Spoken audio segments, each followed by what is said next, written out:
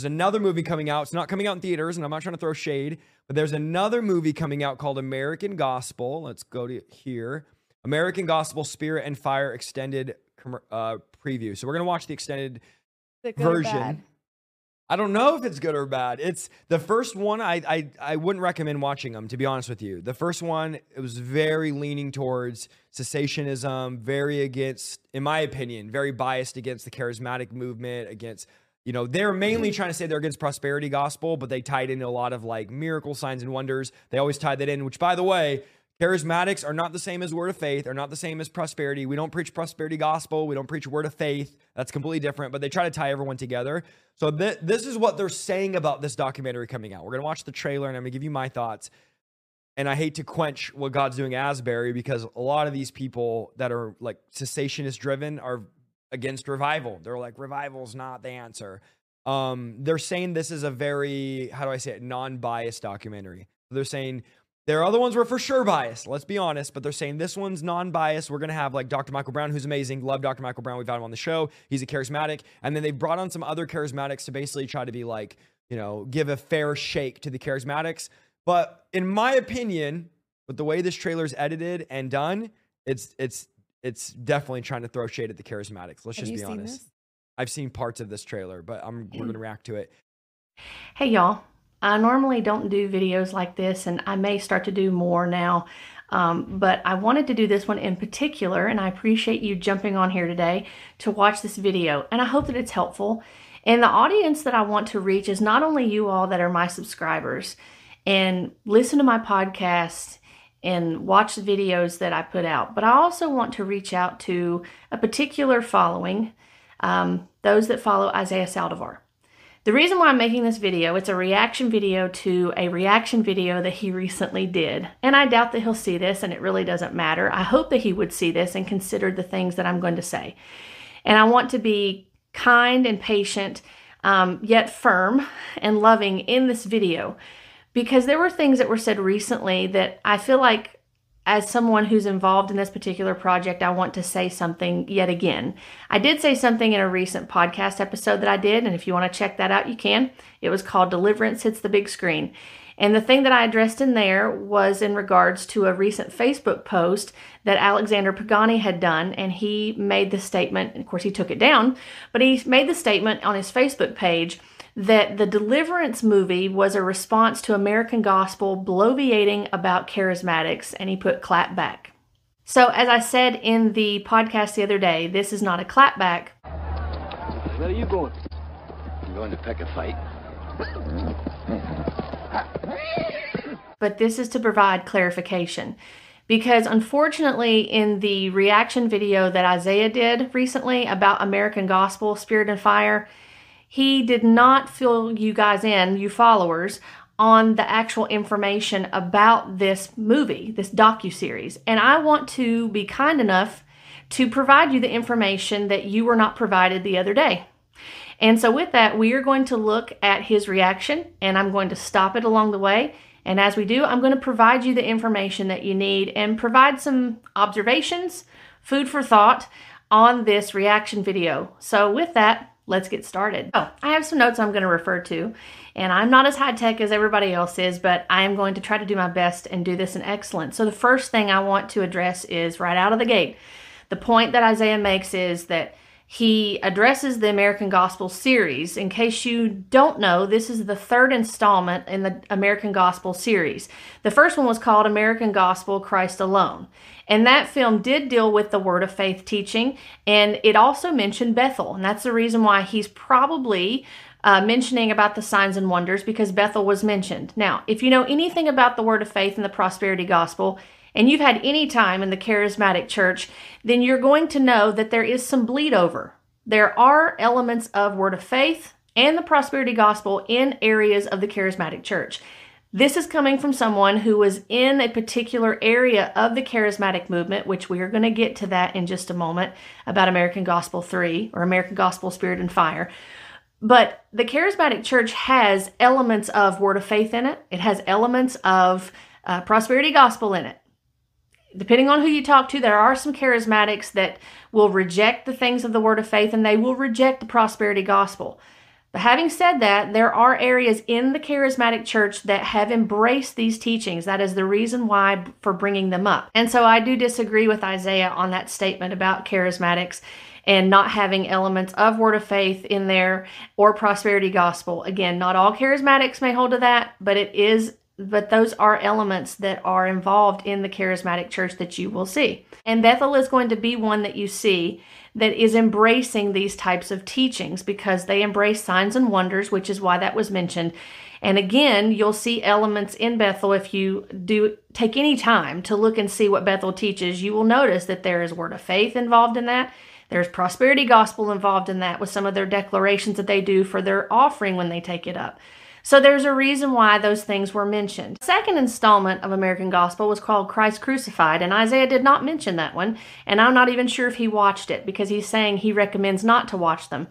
It's kind of hard to recommend something if you haven't fully researched it out and know anything of what it's about. Now, with their deliverance ministry, I don't know about their film, but if it's anything like the YouTube videos that they do, then you're going to have a good representation of what is going to be going on with this. That's a whole other topic for another day.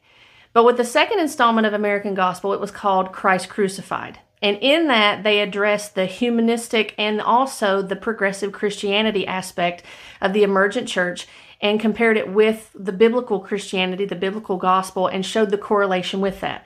Now, what you're going to notice in their films, the first film, they had several people that denied or declined to be interviewed for the first installment of American Gospel, and they actually noted that in the documentary.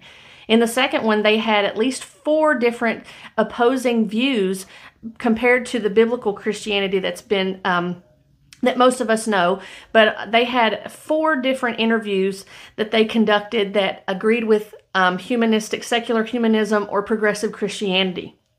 So what you're going to see if you watch the American Gospel films is that they are presenting the opposing views because they want to be fair and objective.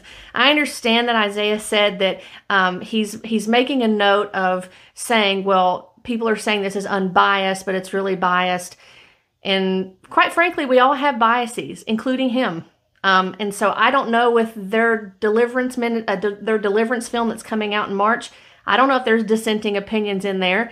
If it's not, then it's going to be heavily biased, in my opinion, to not have that opposing view. So there are going to be biases across the board. And so the goal of American Gospel, Spirit and Fire is to focus on a specific area. He keeps saying that it's going to be an attack on charismatics. I want to clear that up for you while we're on here today because he didn't do his homework. And I'm not saying that in a mean way, but he didn't do his homework. He hasn't read the synopsis and he doesn't know what this is about. There's claims that he's making that tell me he hasn't done the research and he doesn't know what he's talking about. So let's keep going. But they're definitely trying to say, all the charismatics are the same and we're all weirdos and stuff like that, which we're definitely not. So, and let me also clarify that nobody in this film, to my knowledge, says that all charismatics are a bunch of weirdos. Let's watch this and then I'll give you guys my thoughts and we'll pause it and we'll talk and everything like that. I know you don't know a lot about this movie. I don't know. But yeah, I'll give some commentary here. So with Reading, our 3 major economic engines are tourism, methamphetamine, marijuana, the drug culture, and then Bethel Church. So they start out by saying, "Oh no." Yes. That's what I'm saying. And again, I know the makers of this are going to watch this. I know the creators are going to watch this and they're going to say, "Oh, well, it's non-biased." Dude, you can't start your trailer saying there's methamphetamine, whatever, and then Bethel is like what's happening is I know what they're trying to say. They're trying to say like people come to Reading for Bethel, but it's just not a good way to start. Bethel Church is no. Remember, this is supposed to be their claim to American Gospel non-biased. They're trying to say they're non-biased, but let's just globally. People come to Bethel from all over the nation and the world for healing. They say that the anointing is stronger here. A couple who attends Bethel Megachurch in Reading is getting national attention for asking Christians to pray for the resurrection of their 2-year-old daughter who died unexpectedly. Remember that? So they stood and believed for this girl who died to come back to life, and they got so much heat. Everyone said you shouldn't do that. Yeah. You should let the parents grieve. The parents were the ones leading the charge on this. Leading the worship, praying for their daughter to be raised from the dead. And now they're going to use this story to say we're a bunch of crazy charismatics. Let me be clear on a few things before I start this, my response or my review of this trailer. Is I don't promote Bethel at all. I don't promote their theology. I don't send people there. I'm not against them, but I'm definitely not in promotion of Bethel and stuff because I don't know them. I don't know what they're doing. I've never been there. So this is not a promotion of Bethel at all. But I think it's really sad to take a bunch of these clips and use them in your documentary and basically be like, look at these crazy charismatics. Which, by the way, the people that they are going to make look like scholars in this documentary are people that absolutely hate charismatics. Okay, so Isaiah says that there's people in this film that actually hate charismatics. Does he know that for certain? Just because somebody's teaching is actually called into question doesn't mean that that person is hated. When someone's teaching is called into question, that's a biblical principle that's being done. And it's out of concern for other people. For those who are professing believers are hearing the truth of the word. And it's done out of concern. Now, there may be times that people are more forceful with what they're saying, and they come across as more direct or blunt about it. I will speak for myself. I don't hate charismatics. I don't hate anyone, which that's a sin, by the way. And there's things that Isaiah's done in the past of encouraging jealousy in other people, that he would hope that pastors are jealous because of this deliverance ministry, because of what they think is going to take place or what they say is going to take place. And that's calling people to act in a sinful way. It's encouraging sinful behavior. So I wanted to point that out and to help you understand, if you're following Isaiah Saldivar or some of these other demon slayers, I want you to know something. I don't hate you. I can't speak for anybody else, but to make that claim, you're assuming that you know the motives and the heart of people and that you know their thoughts about you. And that's presumption, and that's not okay. So to presume that we hate people because we actually say something and call things into question is incorrect. And some of the guys on this documentary have made videos about me where they literally say the meanest things you could think of about me because I believe in miracles and deliverance. Some of the people that are interviewed in this documentary. So there are a lot of them. There's a lot of mean-spiritedness in the cessationist movement and in the God doesn't move anymore movement, or gifts aren't for today or miracles aren't for today. And at one side, they say, we're true to the Bible, but the other side, they're not true to the Bible because they don't believe in what the Bible teaches.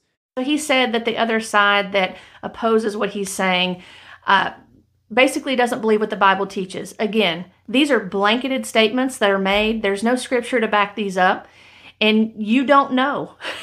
If you're just basing it on what your opinion is and what you think, and you have no scripture to back it up, and you haven't listened to any of the teachings that have been done, or the rebuttals that have been done, or the questions that have been asked, and you don't want to have a conversation with somebody that opposes your view, then you really have nothing to say on the matter.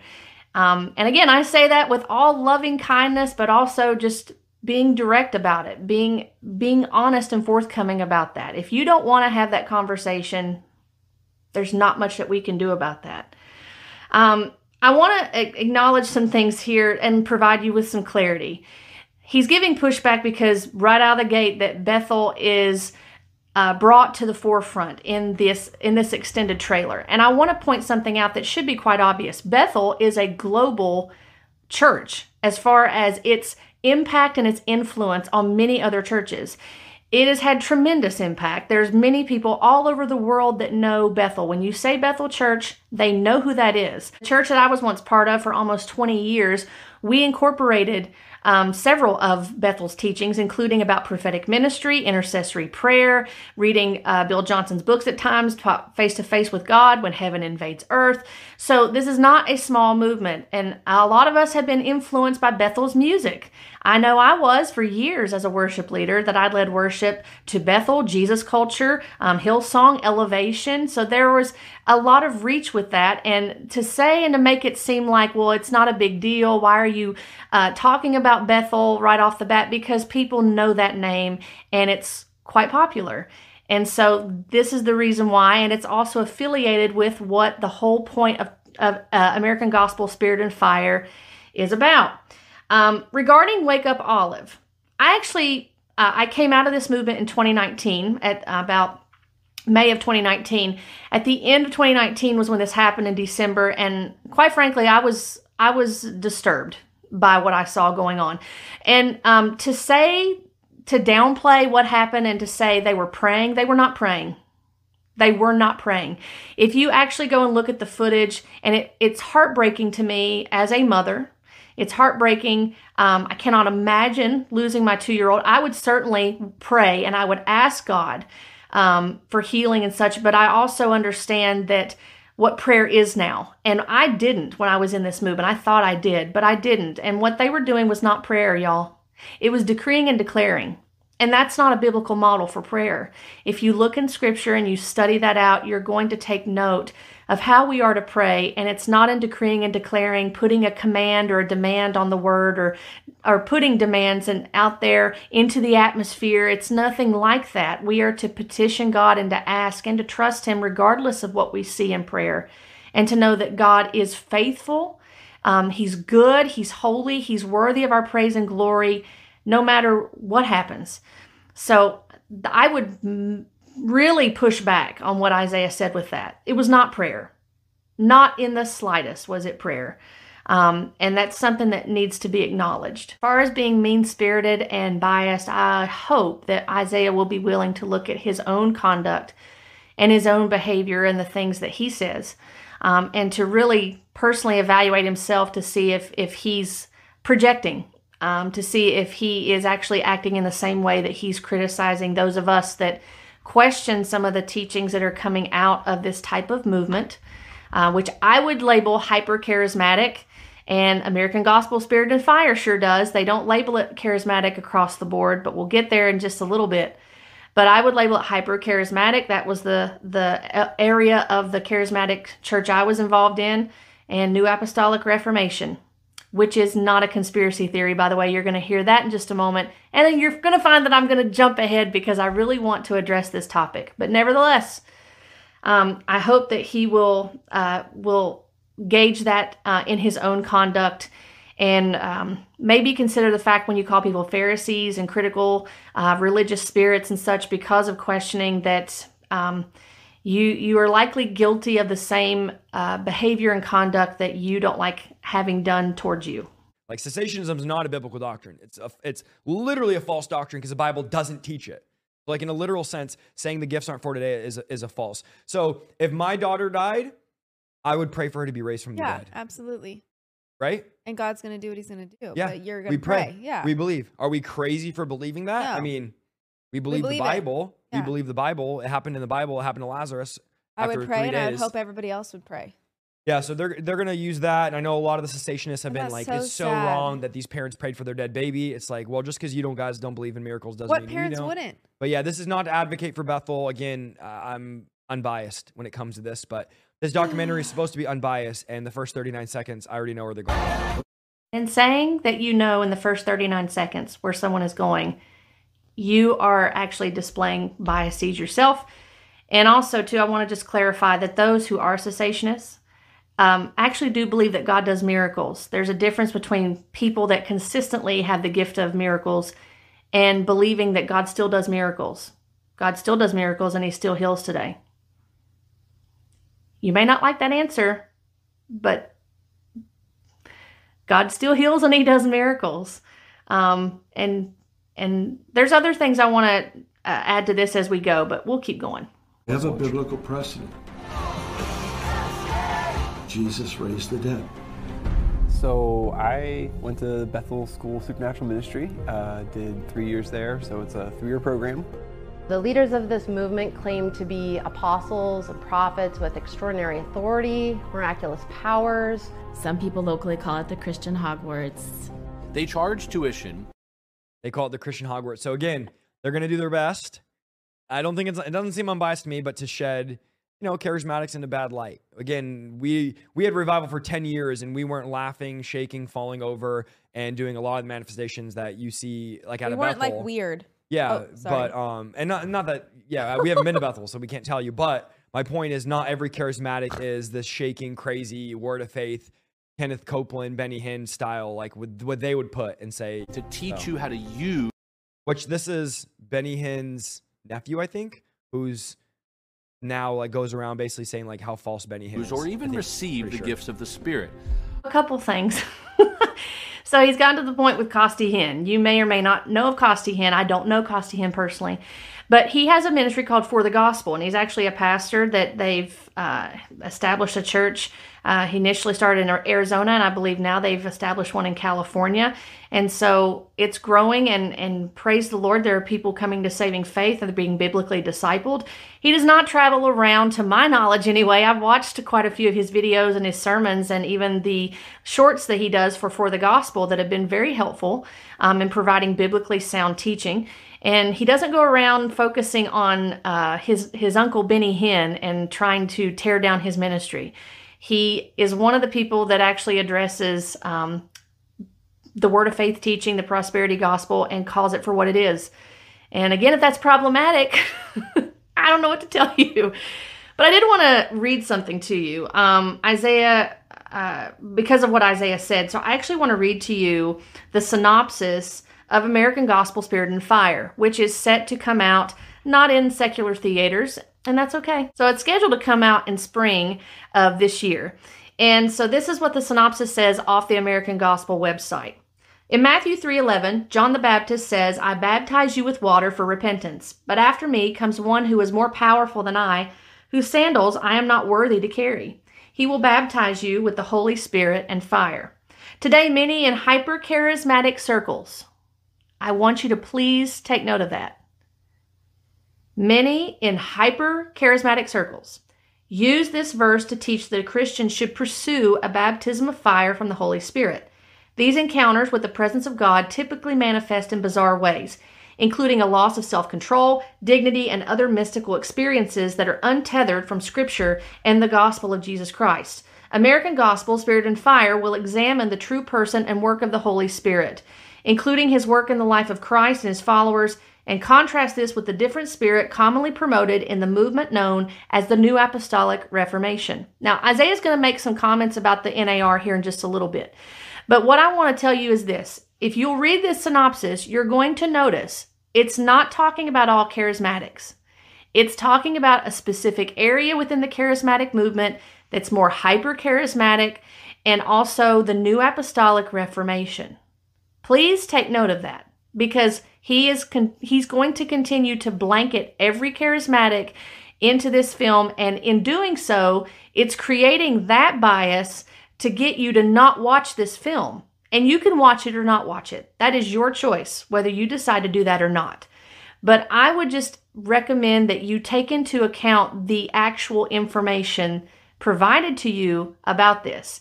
And the reason why I'm saying something is because I'm actually featured in this project, and I know what it's about, and I know some of the people that are featured in it, and I know what they're going to talk about.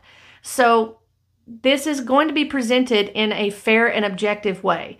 It is difficult to see people, I'll be honest with you, it is difficult to see people in this film that I do not agree with, that are opposing views. But I also understand that it's important to represent this film and this project fairly and objectively.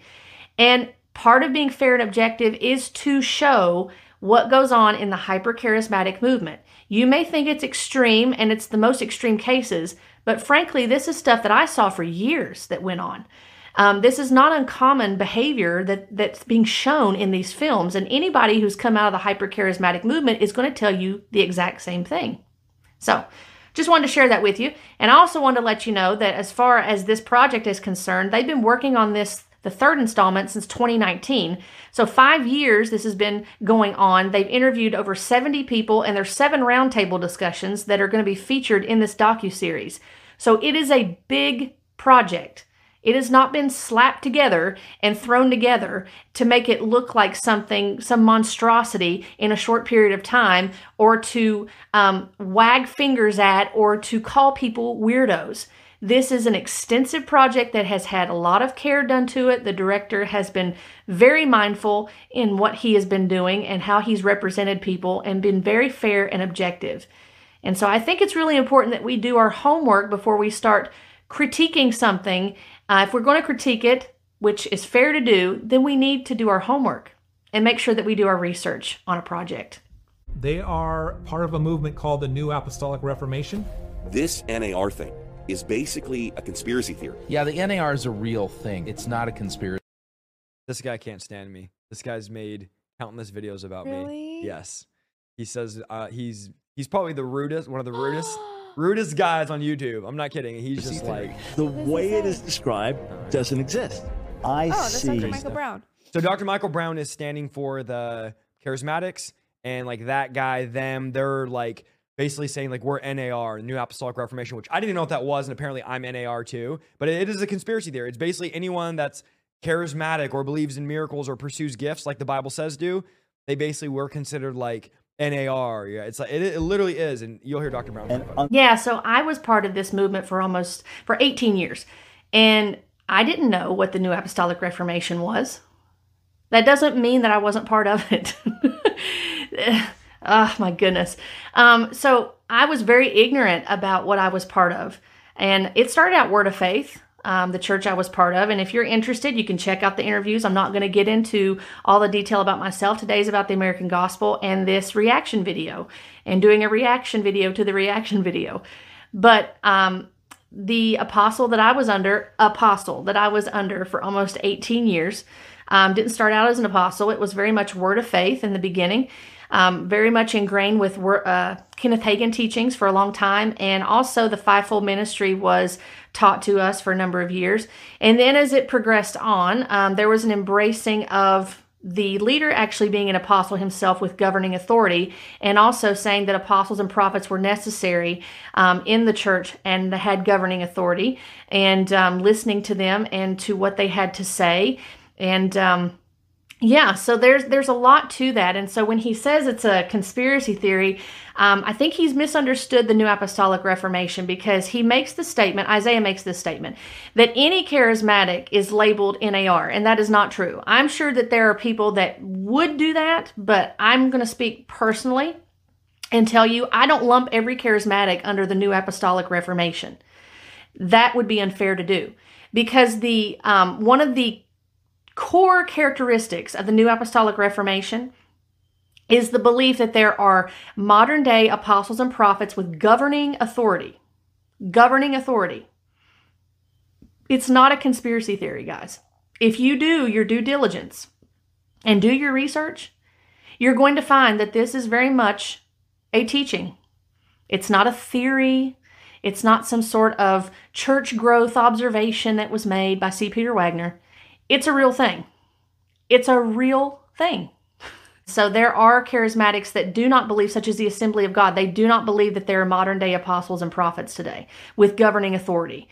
So there are areas of the charismatic movement that they do not acknowledge this, and I would not lump them under the New Apostolic Reformation. Now, the other thing too is that along with this belief is that pastors must come underneath an apostle and align with an apostle in order to really be relevant. I mean, so they can continue on with the Great Commission. There's other aberrant practices that go on that are correlated with the New Apostolic Reformation, because you see as these apostles and prophets that believe they have governing authority have embraced this teaching that came from C. Peter Wagner, and it continues on today, no matter how many adjustments are made to certain websites with networks trying to scrub away any residue or remnant that C. Peter Wagner spoke things that they agree with. There's still elements on their websites that indicate that they do believe these teachings with governing authority. This is a hyper-charismatic area or focus within the charismatic movement, not an attack on all charismatics. I'm reiterating that so you can understand that if you're watching and you saw this reaction video that Isaiah did. And I have done my research on this. I continue to do research on this. I have books that you're going to see. This bottom stack here, this bottom shelf, has all kinds of books for research purposes that I've done. And that shelf contains a number of New Apostolic Reformation books. And I've done research online and looked into this. There are people that have done far more research than I have for a lot longer than I have. And they know far more about it than I do. But as someone who was in it, I can tell you it is most assuredly a real thing. Unbelievable hypercriticism. This conspiracy theory was adopted by heresy-hunting evangelicals. Endless people damning us to eternal hell fire. I mean, and that's the thing. These guys making videos about us, they say we're going to hell. They literally, it's not just like, oh, you know, he's off on his doctrine. It's like, this guy is a wolf. He's going to hell. Like, imagine I've lived my whole life serving God, reaching people, seeing the lost saved, but it's like, we're going to hell because we believe in miracles. 1 Corinthians says to pursue gifts, and we are doing that, but because of that, we're going to hell. And that's what the NAR, if you're NAR, it's like, dude, you're going to hell. And that's apparently what we are. So I don't know. I am not a fan. I'm just going to be honest and open. I am not a fan of this documentary or this trailer already, because they're like, it's unbiased. Like, really, dude? I know video editing, I know filming, I know cinematography and all of that. This is definitely biased. As an apologist, it's a minute and a half finding in, myself confused by this movement. My own home church was decimated by NAR teaching, and the church never really fully recovered from that. I'm painted as a leader. And of course, they're going to get people that have been hurt by Bethel or hurt by these churches, and they're going to interview them and say, oh, I was so hurt by this. That I don't know. We'll see. But yeah, Dr. Brown says he's painted as an NAR here. In NAR, and I don't believe any of those. Well, let me rewind that. I messed it up here because I paused it. My own home church was decimated by NAR teaching, and the church never really fully recovered from that. I'm painted as a leader in NAR, and I don't believe any of those things. We've seen a lot of pain come out of this movement. It was the first time I feel like I truly understood the gospel, and I was sold such a cheap bill of goods. This movement impacts Christianity at every fundamental doctrine of the faith. Standing in the office of the prophet of God. Now, how are we supposed to know whether an individual is a prophet? I execute. So they're using Kenneth Copeland, which, by the way, Kenneth Copeland would be considered like Word of Faith, prosperity, not like a voice in the charismatic community or church. So again, like, just poor representation. Poor representation. So Kenneth Copeland is not a voice in the charismatic church. That's news to me. I mean, as of, several weeks ago, he was at Bethel ministering on their platform. So, again, Word of Faith has bled into the it is woven into the charismatic movement. There's no way to get around that, y'all. There's no way to get around that. It is within it.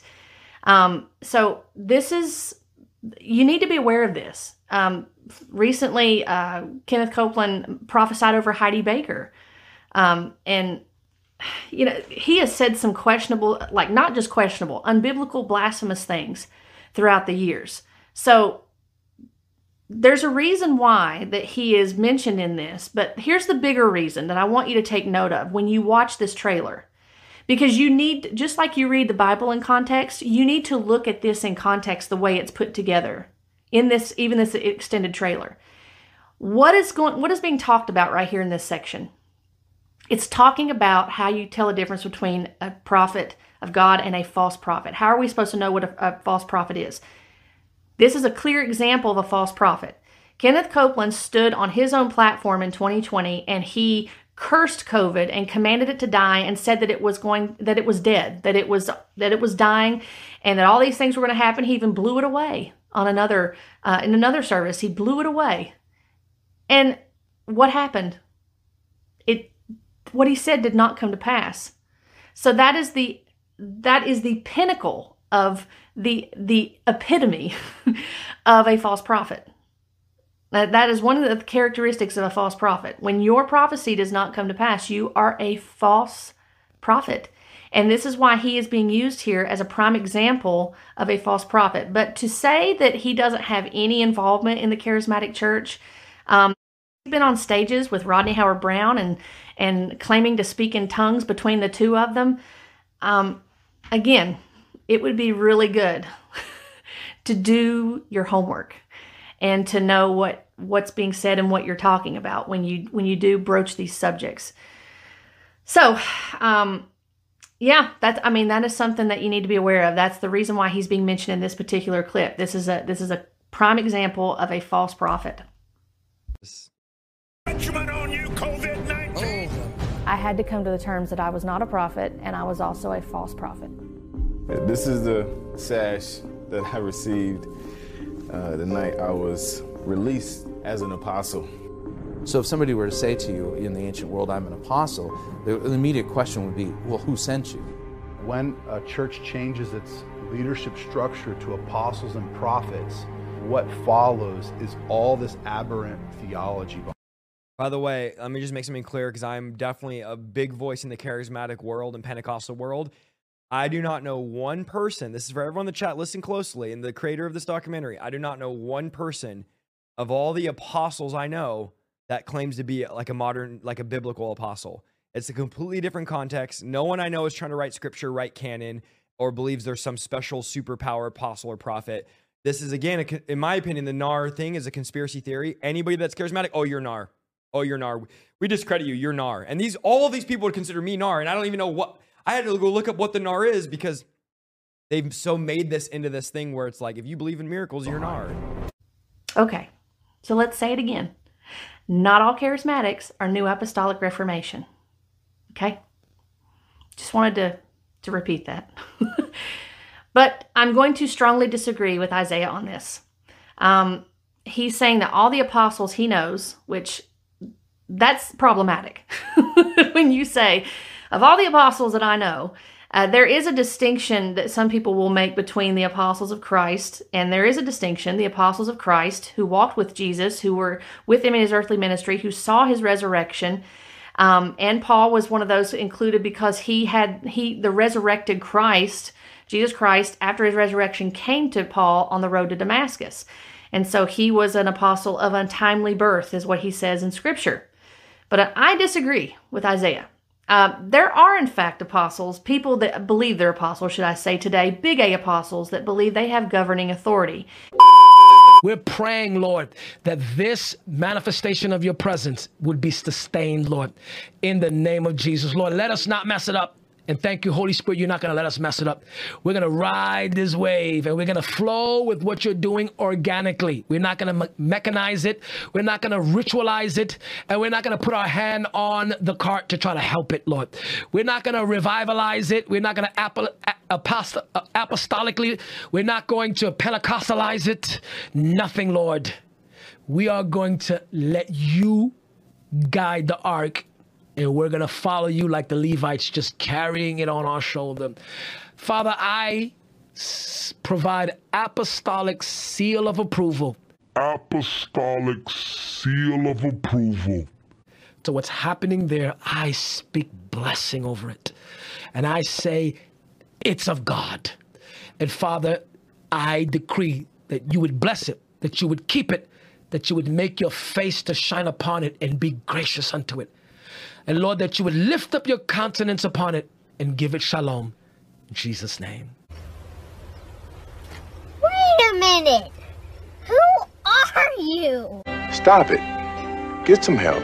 And if you don't listen to them and you question what they say, even in the slightest of way that you question them and you disagree with something, they will make an example out of you. Case in point. So I'm one of many that's been in this movement and has had that happen. I am not an anomaly in this equation when you talk about the NAR. Now, what I do find interesting is, this is the reason why I want to give pushback to what Isaiah said. He says of all the apostles he knows that none of them believe they have this type of authority. They don't believe they can write scripture. But what is ironic is that when you hear people say that they're an apostle, they believe that they have this authority. When you listen to their teachings and you read their books, you're going to find that they will reference verses in scripture that are talking about the apostles of Christ. When they talk about the apostolic still being here, the modern day apostolic, they are going to quote verses that apply to apostles of Christ. They don't quote about Barnabas. They don't quote about any of the other apostles to the church. Some people make that distinction.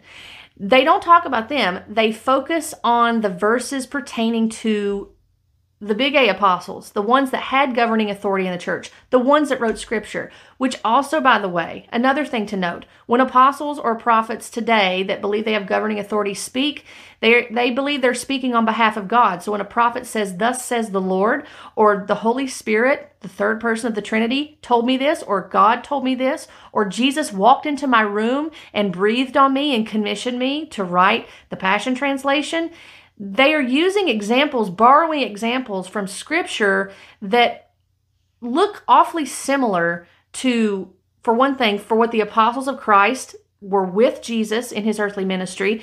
Why would you use examples or make claims that Jesus came to you and you saw him face to face and then call yourself an apostle if you don't believe that you have the same authority as the apostles of Christ do in Scripture? The other thing too is when you speak on behalf of God, when you prophesy and you claim to prophesy and you speak on behalf of God, God does not speak unauthoritatively. When God speaks, it's not something that we are to ignore and we are to just put on a shelf and think about it or to wonder if it was really God or not. God has had no problem speaking to people in Scripture, in the Old Testament or in the New Testament when he spoke to them. What he has revealed, he has given us his word, and we need to value that and understand that it is God-breathed, it is God speaking. We can be most assured of that, and it encourages us as believers in Christ, and we can know the way in which we are to walk. So I disagree with Isaiah on this matter, and I would encourage him and encourage you to continue to do research and not just on the fact of someone that you like saying it's a conspiracy theory. You need to read the books and to do the research to make sure that you know what is being stated and what is being believed. There's some good books out there too regarding the New Apostolic Reformation that show the material, the proof that is out there to show that this is indeed a movement that has grown tremendously through the years.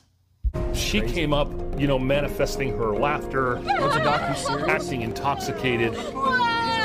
This goes back to April of 1993 when Rodney Howard-Browne was visiting the Carpenter's Church in Lakeland, Florida. He's also known as the I don't do all the laughing and all Father of Holy Laughter. Filled. And the Holy Ghost bartender. But I want you to know tonight the bar is open. If you were to be in the immediate presence of Christ, you wouldn't have a laughing revival. Do you not know our history? There's incidences of it happening under Finney, First and Second Great Awakening. Okay, so Randy Clark, Dr. Brown, they're going to be the voices of charismatics in the show. They're the ones that are like speaking on behalf of us, saying like, hey, you guys are wrong in some of these areas. This happened when Pentecost came to Canada. A bizarre religious phenomenon called the Toronto Blessing. This is where you go to catch the fire of the Holy Spirit. There was laughter, there was joy, there was drunkenness in the Spirit. There's no biblical precedent for being drunk in the Holy Spirit. These things. There's also no biblical precedent for believing that the gifts have ceased. Just saying. Isaiah said there's no precedent for the gift ceasing. Well, there's also no precedent in Scripture that drunkenness is a gift. So that has nothing to do with the gifts. There's a false equivocation there by bringing that up. Drunkenness is actually something that God abhors, the natural aspect of drunkenness. And as someone who was in this movement, unfortunately, I can attest that I experienced this 3, if not 4 times that I can remember in the past 18 years. And that is something that I have rejected and I have repented before the Lord. And I've asked him to forgive me for that. And I know that God has forgiven me for that behavior. But it didn't honor God. There was no good fruit that came from that. There's nothing of good in that was of God that I can trace back to that produced spiritual maturity in my life. And that's a problem. And it's not based on my truth. As a Christian, I don't have that luxury. I'm to go back to the truth of Scripture.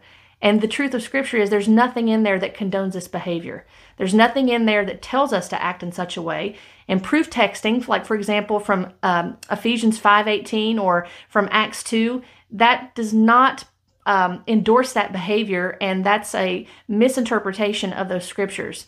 So as much as he wants to say things about cessationism, and listen, if he doesn't agree with cessationism is a secondary issue among true born-again believers. Argument as far as spiritual gifts is concerned, when you're talking about the hyper-charismatic movement, I think that there could be an argument made that the gifts being presented do not match up with the gifts that are found in Scripture, and that's a problem. They are not matching up and agreeing with one another. So, I mean, when you consider that issue in and of itself, if they're not the same, then how are they biblical? And again, that's probably another topic for another day, but I did want to mention that that's a question that's raised. If the gift that you're saying you have, the spiritual gift does not match up with the same one that we see in Scripture, then how can it be the same one? So, something to think about. Novel. And that made the Toronto blessing incredibly controversial, even within charismatic circles. And I believe that the fruit of what happened vindicates that it was of God.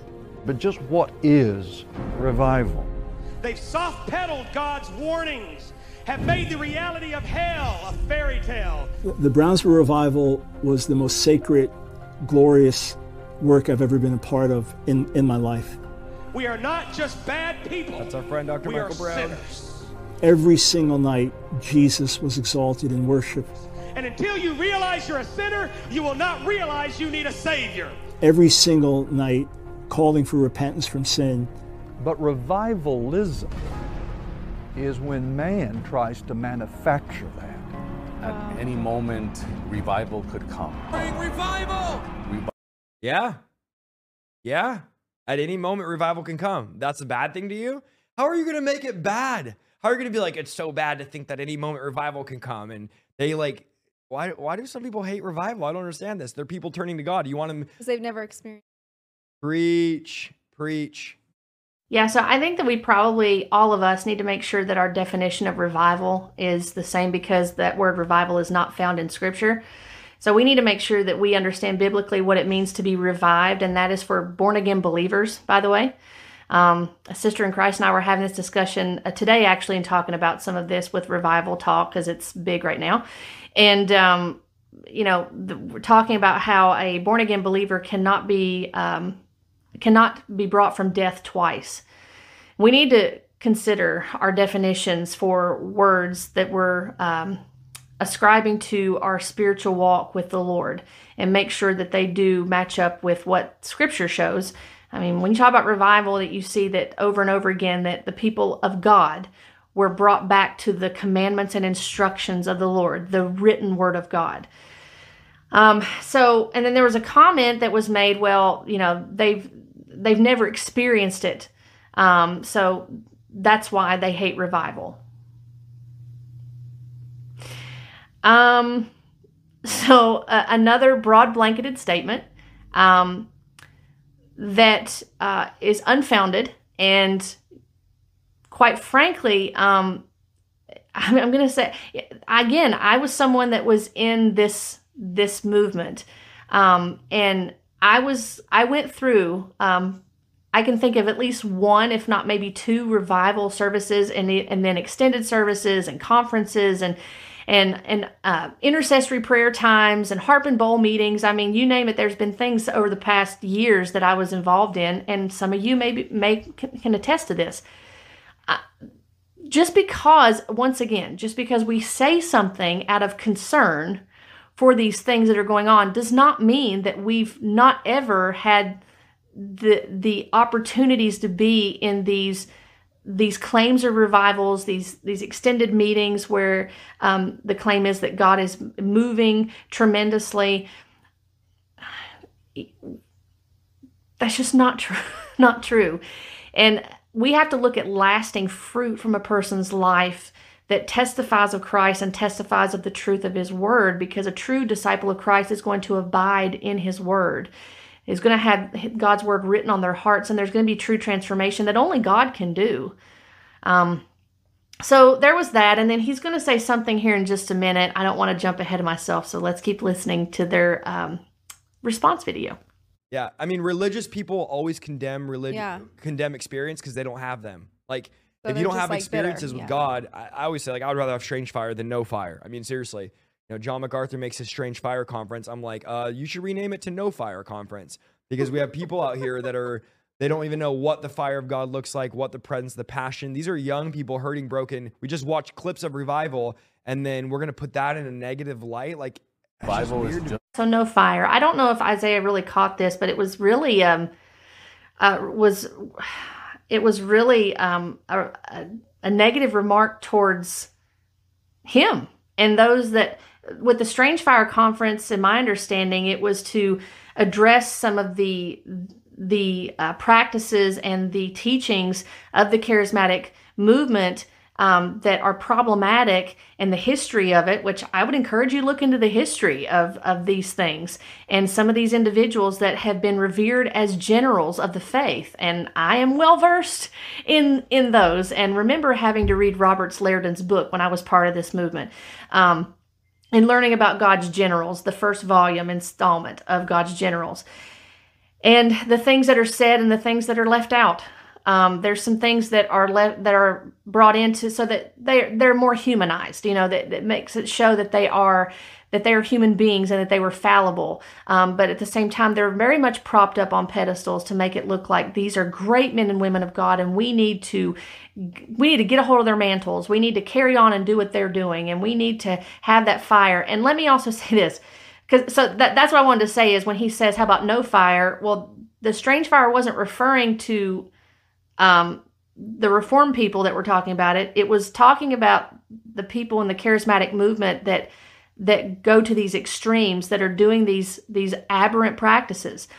So that's actually a knock when he says that about no fire. And we need to understand what that means about the fire of God. In Matthew 3:11, when it talks about that he will baptize you with the Holy Spirit and fire, if you read that in context, the fire is actually judgment. So I know that God can refine us, spiritually speaking, through trials that seem like we're going through fire. I understand that. But again, knowing what Scripture says is going to be really important to you. And I can attest again and say that in this movement, I was biblically illiterate. And when you're biblically illiterate, you'll believe anything. And you'll be deceived very easily. And you'll listen to people that have no business teaching you things, and they're hirelings.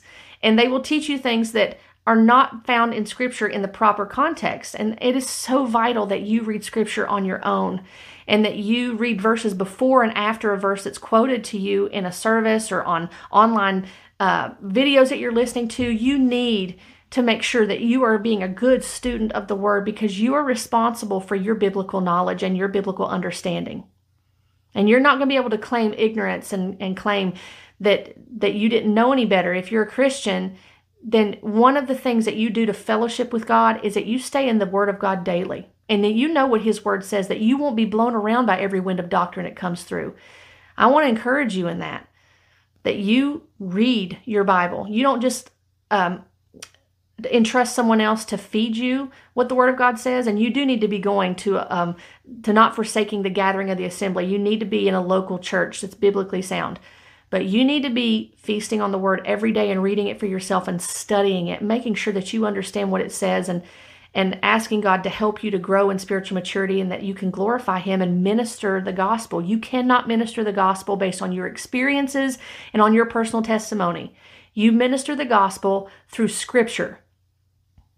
Faith comes by hearing, and hearing through the word of Christ. Romans 10:17 in the context is talking about the gospel. It's not talking about you have enough faith in your words to name it and claim it. It's not talking about anything else other than the gospel, the death, burial, and resurrection of Jesus Christ for the atonement of your sins and my sins, and to give us the ministry of reconciliation and the promise of eternal life through faith alone in Christ alone.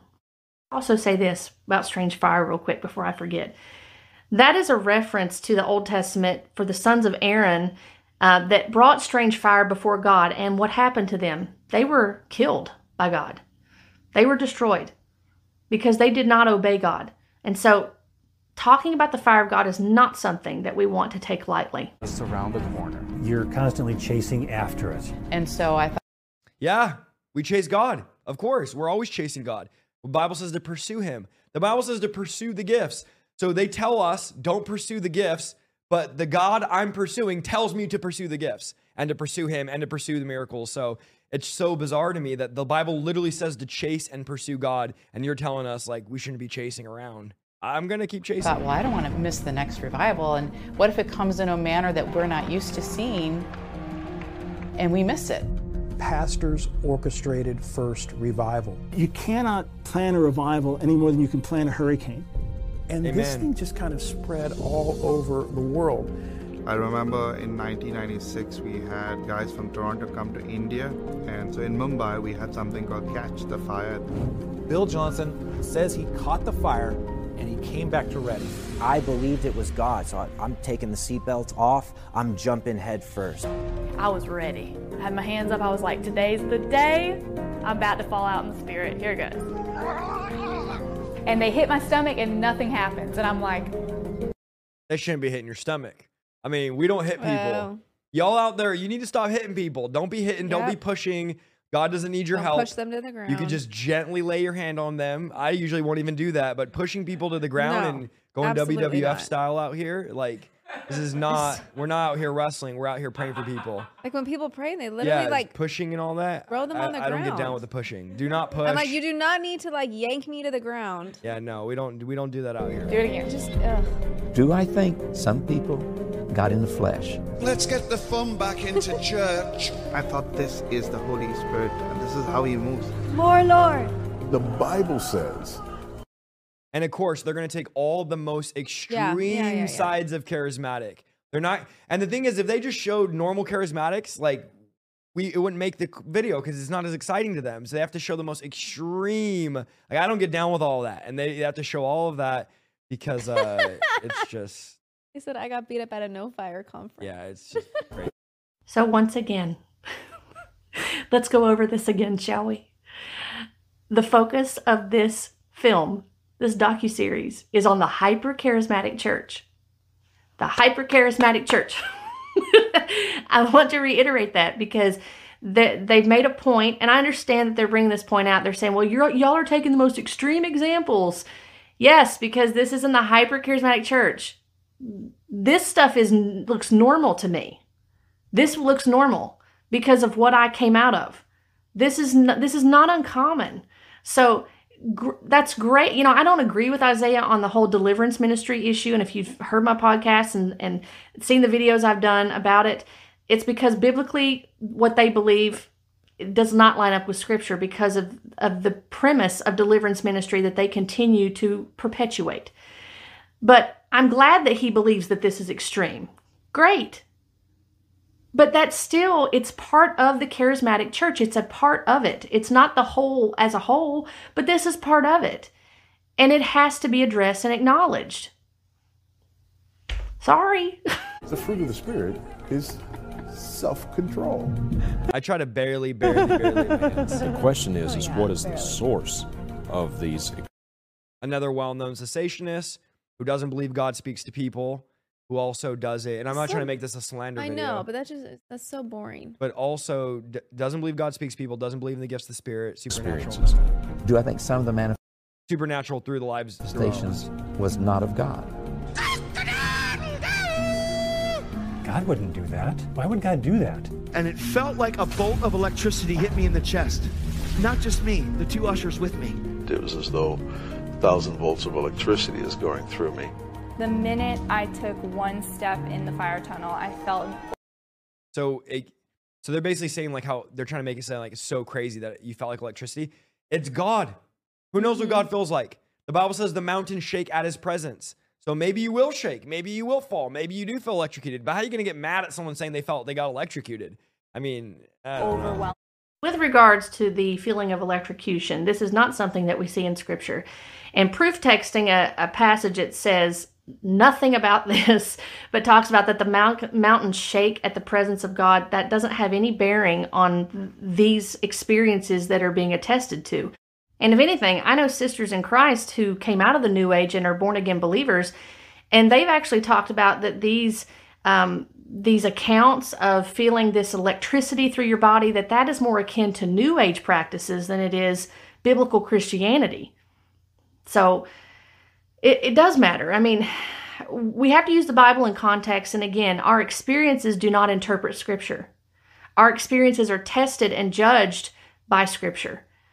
And if our experiences do not match up with the authority, the foundation upon which we rest for the truth, this is the standard that we go back to for truth, then we have a problem. And we need to acknowledge it and address it and be willing to reject and repent if necessary before the Lord, and to have our minds renewed by the Word of God. Sense of fear. Do I think some of the manifestations was actually demonic? Yes, yes, yes, yes. And as soon as she pulls her hand away from me, she looks at me and she says, "You have unforgiveness in your heart." What we really are doing is we're manipulating people. Did it have its issues? 100%.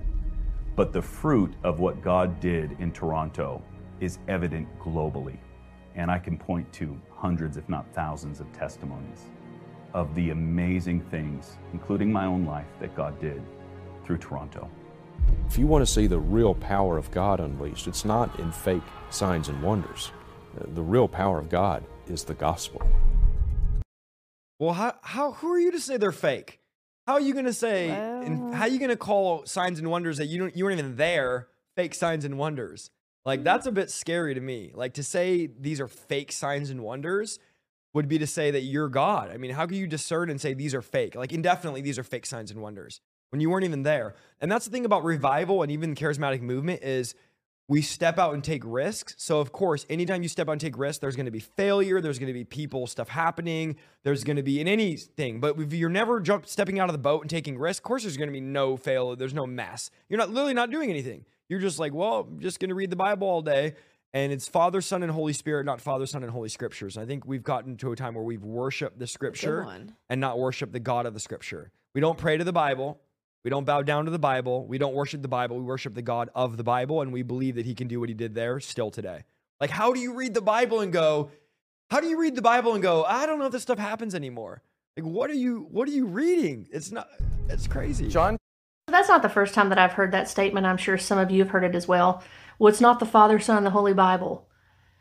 And I find this statement problematic because it's a misrepresentation of those of us that are, again, calling things into question. And obviously, we do acknowledge that the Trinity is the Father, Son, and Holy Spirit. What's concerning to me is when someone makes this statement that they are diminishing and denigrating the Word of God. I thought that the Word of God was authoritative, and I thought that it was something that we are to look to. And that statement in and of itself, the problem with it is that we have been left with God's Word, and we need to value it and obey it. Just because we call for obedience to it and to refer back to it for the standard of truth does not mean that we worship it, but we acknowledge that it is God speaking and that it matters. And if you want to know how we can rightly discern what is truth and what is error, what are the signs and wonders of God and what are not, then guess what, guys? You have the Bible.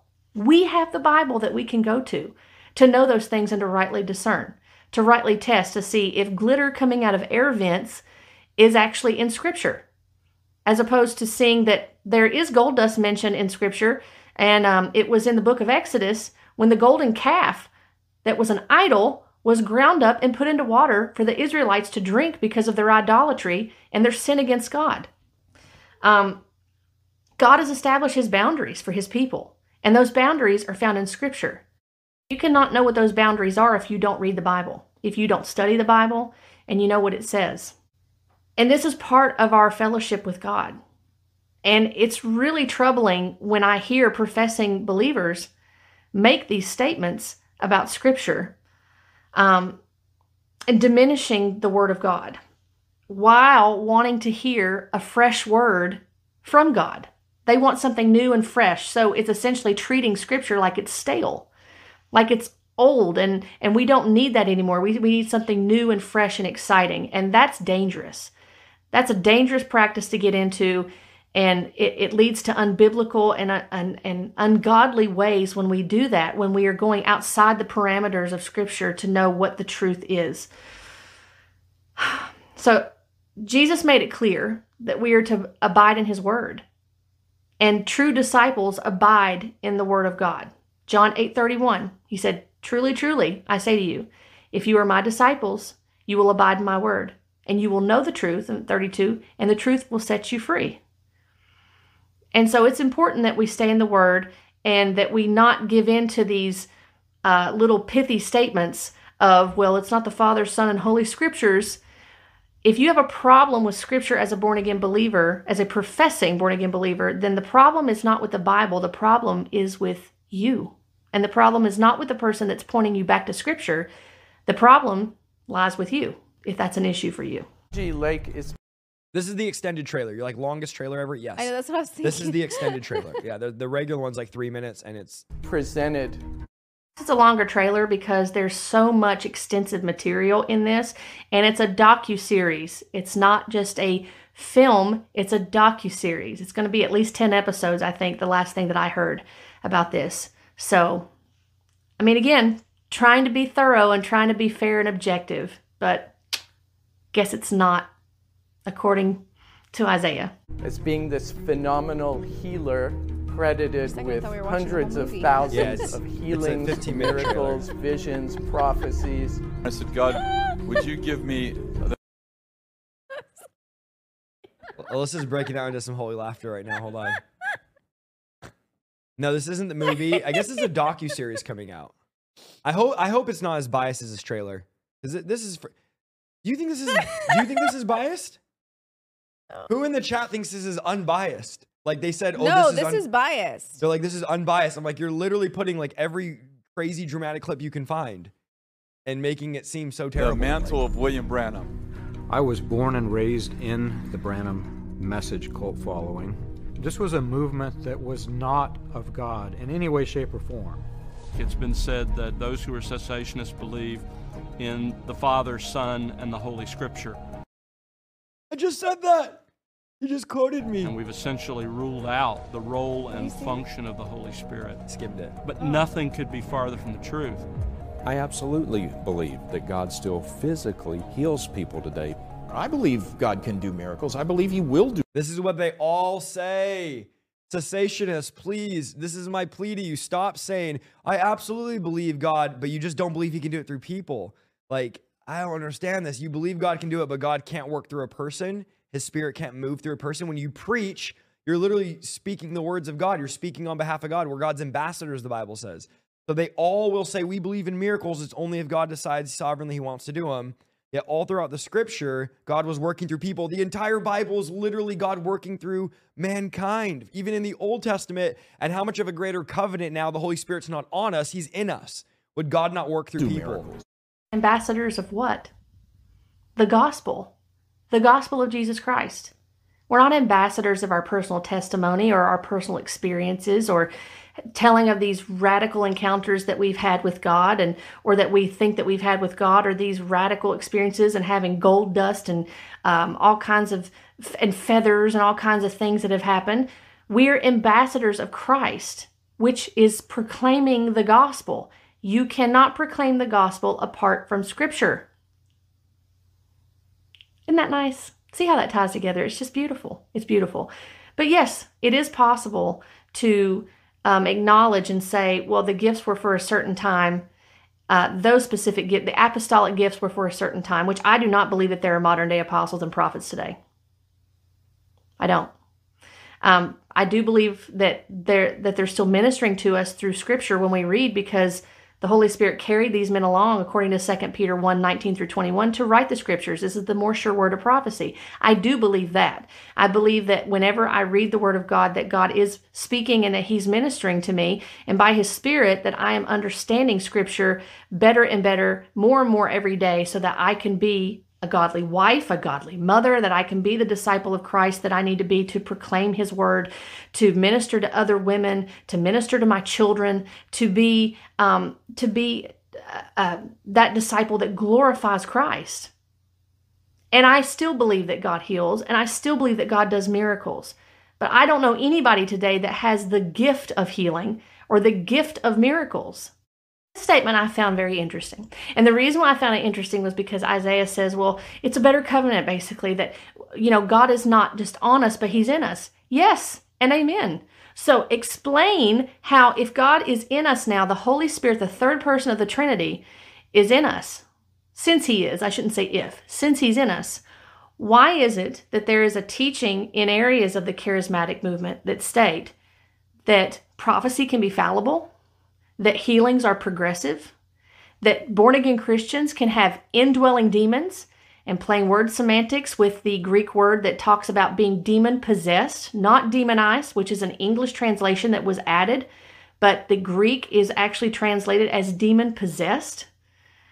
Why is it that since we're under a better covenant that it's worse, according to some of the teachings that are coming out of these areas of the charismatic movement? Something to think about. But only when it is his sovereign will to do so. He's already revealed his will. His will is to heal everyone. But there's something about hearing a physician say to you, I think that you'll be lucky to have 6 months. It's hard to hear. It is really hard to hear. Christ is the ascended King. He has triumphed. We share in that triumph. That doesn't mean that we stand in front of graves and call people out of their graves. The book of Acts is not given to us to attempt to reenact. The real question... What? Why not? The book of Acts was not given to us to attempt to reenact. Why can't we live out what they did there? There's no amen to it. I don't understand. What is normative? My guest has raised 37 people from the dead. Where's the proof of this? I do know people who raised more people from the dead than Jesus did. Jesus didn't do miracles to show us what God could do. Jesus' statement is not that hard to understand. Greater means greater, and the works he referred to are signs and wonders. He didn't perform miracles to show what he could do. It's meant to make you think that you are at the same level of Jesus. Nobody thinks that. Speaking as a leader in the charismatic movement, nobody thinks that they're the same. Whatever he did, I can do. He came to illustrate. I mean, he said we're going to do the same works. John 14:12. The same works I do, you're going to do, and even greater. So, like, people are like, I can't believe you think you can do the things Jesus did. He literally told us the same works I've done, you're going to do. I'm like, what do you mean? He literally said it and even greater. What a human being could do. He performed miracles to show what you can do. And the more that happens through Christians, it doesn't detract from what Jesus did. Christ is unique. It brings glory to the main work that he did. They can't duplicate these miracles no matter how hard they try. Maybe we're not reading the New Testament correctly. I would say one of the greatest sins is the church just sitting in a pew, building this, and not actually going and doing what Jesus actually did. And not going to the poor, the sick, the needy, and the broken. Everybody skips over those verses. Apostolic anointing, and so we just rip it right out of the ground. We just suck it right off his... This guy's a complete heretic. Everybody knows that. Is it John Crowder, I think his name is? Something like that. He's considered a mystic. He's absolutely crazy. I never call people heretics. I'll go on record saying this guy's an absolute heretic. He tokes the ghost. He shoots up in his arm the Holy Spirit. He does all the most disgusting, bizarre things you can think of. He's definitely not. He's definitely not. Like, how are you going to put this dude in the documentary? Like, dude, this guy... They always need the extreme. Yeah, this guy's an absolute heretic. This guy's not a charismatic. He calls himself a mystic. So, yes. This is crazy. Grave soaking is terrible. I would never do that. I'm just telling you, this guy's not the guy to put it on. So thank you, Isaiah, for agreeing that John Crowder is highly problematic and that he has heretical teaching. And also, thank you for denouncing grave soaking. But John Crowder's not the only one that does grave soaking. Bethel has done that, including some of their leaders have done it. There's photos of them that have done it. They've tried to denounce it and do some cleanup with it, along with some other issues that they've had at Bethel. But nevertheless, it's stuff that's gone on and it's been perpetuated by students in Bethel School of Supernatural Ministry to get the anointing, to reference and proof text Elisha's bones and trying to suck up the mantle or get something off of the graves. These things go on. Again, this is not a charismatic thing across the board. This is in the hyper-charismatic movement. Now, thank the Lord, I did not do anything like this. But there were still other wacky stuff that I participated in that's still, you know, thinking that a handkerchief that someone prays on, that like Oral Roberts or somebody, that it had the anointing in it from Oral Roberts and it was something super special. You know, things like that, that again, they do not align with sound biblical Christianity, sound biblical teaching that Christians should be adopting and practicing. And so, yes, we would agree on John Crowder. We would not agree that this is not, again, an attack, saying pull up the most extreme cases. This is in the hyper-charismatic church. And let me also remind you, you said he was a mystic. There's people in the charismatic, hyper-charismatic movement that identify as mystics. I can name 2 of them that are very well known right off the bat. Charlie Shamp and James Gall identify as mystics. And they would be classified in the hyper-charismatic church, within the charismatic movement. So being a mystic does not put you outside of this camp, and it is in fact relevant. In Jesus' name. I don't think you have to be a cessationist, for example, to be concerned about adopting New Age and or pagan and occult practices. Okay, and this is whack right here. So as an apostolic team with the authority, like, why are we out, charismatics? Why are you out here doing this stuff? You're making us look terrible. Getting a Gandalf staff. This video. They're literally, yes, they got a staff. They said, just like Gandalf got his staff, we're gonna end racism. Yeah. This is terrible. I do not know to this. Are we not gonna have like a premiere meetup for this movie? No, we're not. We're not. We do not advocate so far. Maybe it'll be good, but as of right now, it's extremely biased. They say, oh, it's gonna be unbiased. No, it's not. But this is crazy. That God's given to us. They really believe they're apostles, and they believe they have apostolic authorities. We decree and declare that racism will end. It's blasphemous and sad. Thinking somehow they can recreate a scene from the Lord of the Rings. Thou shalt not pass! And in defense of the people making this documentary, they actually didn't take that out of context. They actually said actually said the way Gandalf slammed his staff to end whatever, we're gonna say what Gandalf said and we're gonna make racism not pass. I kid you not. So they did not take this out of context. It's actually as crazy as they said, and I think this is wrong. I think this is weird and wrong. They definitely didn't take this out of context. And if the NAR is real, which I don't think it is, then this is definitely NAR. But we don't do this. This is so. Yeah, this again, I appreciate the fact that he doesn't agree with this and sees that it's highly problematic, and he makes the statement, you know, if this is NAR, you know, this is NAR and we're not part of this. Well, this is a prime example of apostles. If you notice who's on stage, Shayon is up there, Bill Johnson, Ed Silvestro's up there. There's several individuals that are up there that identify as apostles. They identify as apostles. And the whole act of this was they believe they have apostolic authority. If you listen to the entire clip of that reenactment from Lord of the Rings that they did as a prophetic act, they believe that they have governing authority. This was pre-planned. The ones that participated in this, they knew what was going to happen. They were aware of what was going to take place. So to try to downplay that, no, they knew what was going to happen. And so this is an example of apostles, people that believe they're apostles, taking governing authority within the church, within the body of Christ, and saying as a whole, the body of Christ, the spirit of racism, we're taking authority over it. Thou shalt not pass. Well, it did pass, because guess what? Racism is a sin. Hatred against someone else because of the color of their skin is a sin. It's not a spirit. It's a sin problem. And sin needs to be dealt with through the cross, through the blood of Jesus, and repentance. Repent on that for your individual sin, not a systemic thing or anything like that, or repenting on behalf of your ancestors for generational curses or anything. This is a sin problem individually that needs to be addressed. And the only way to combat this is the gospel of Jesus Christ.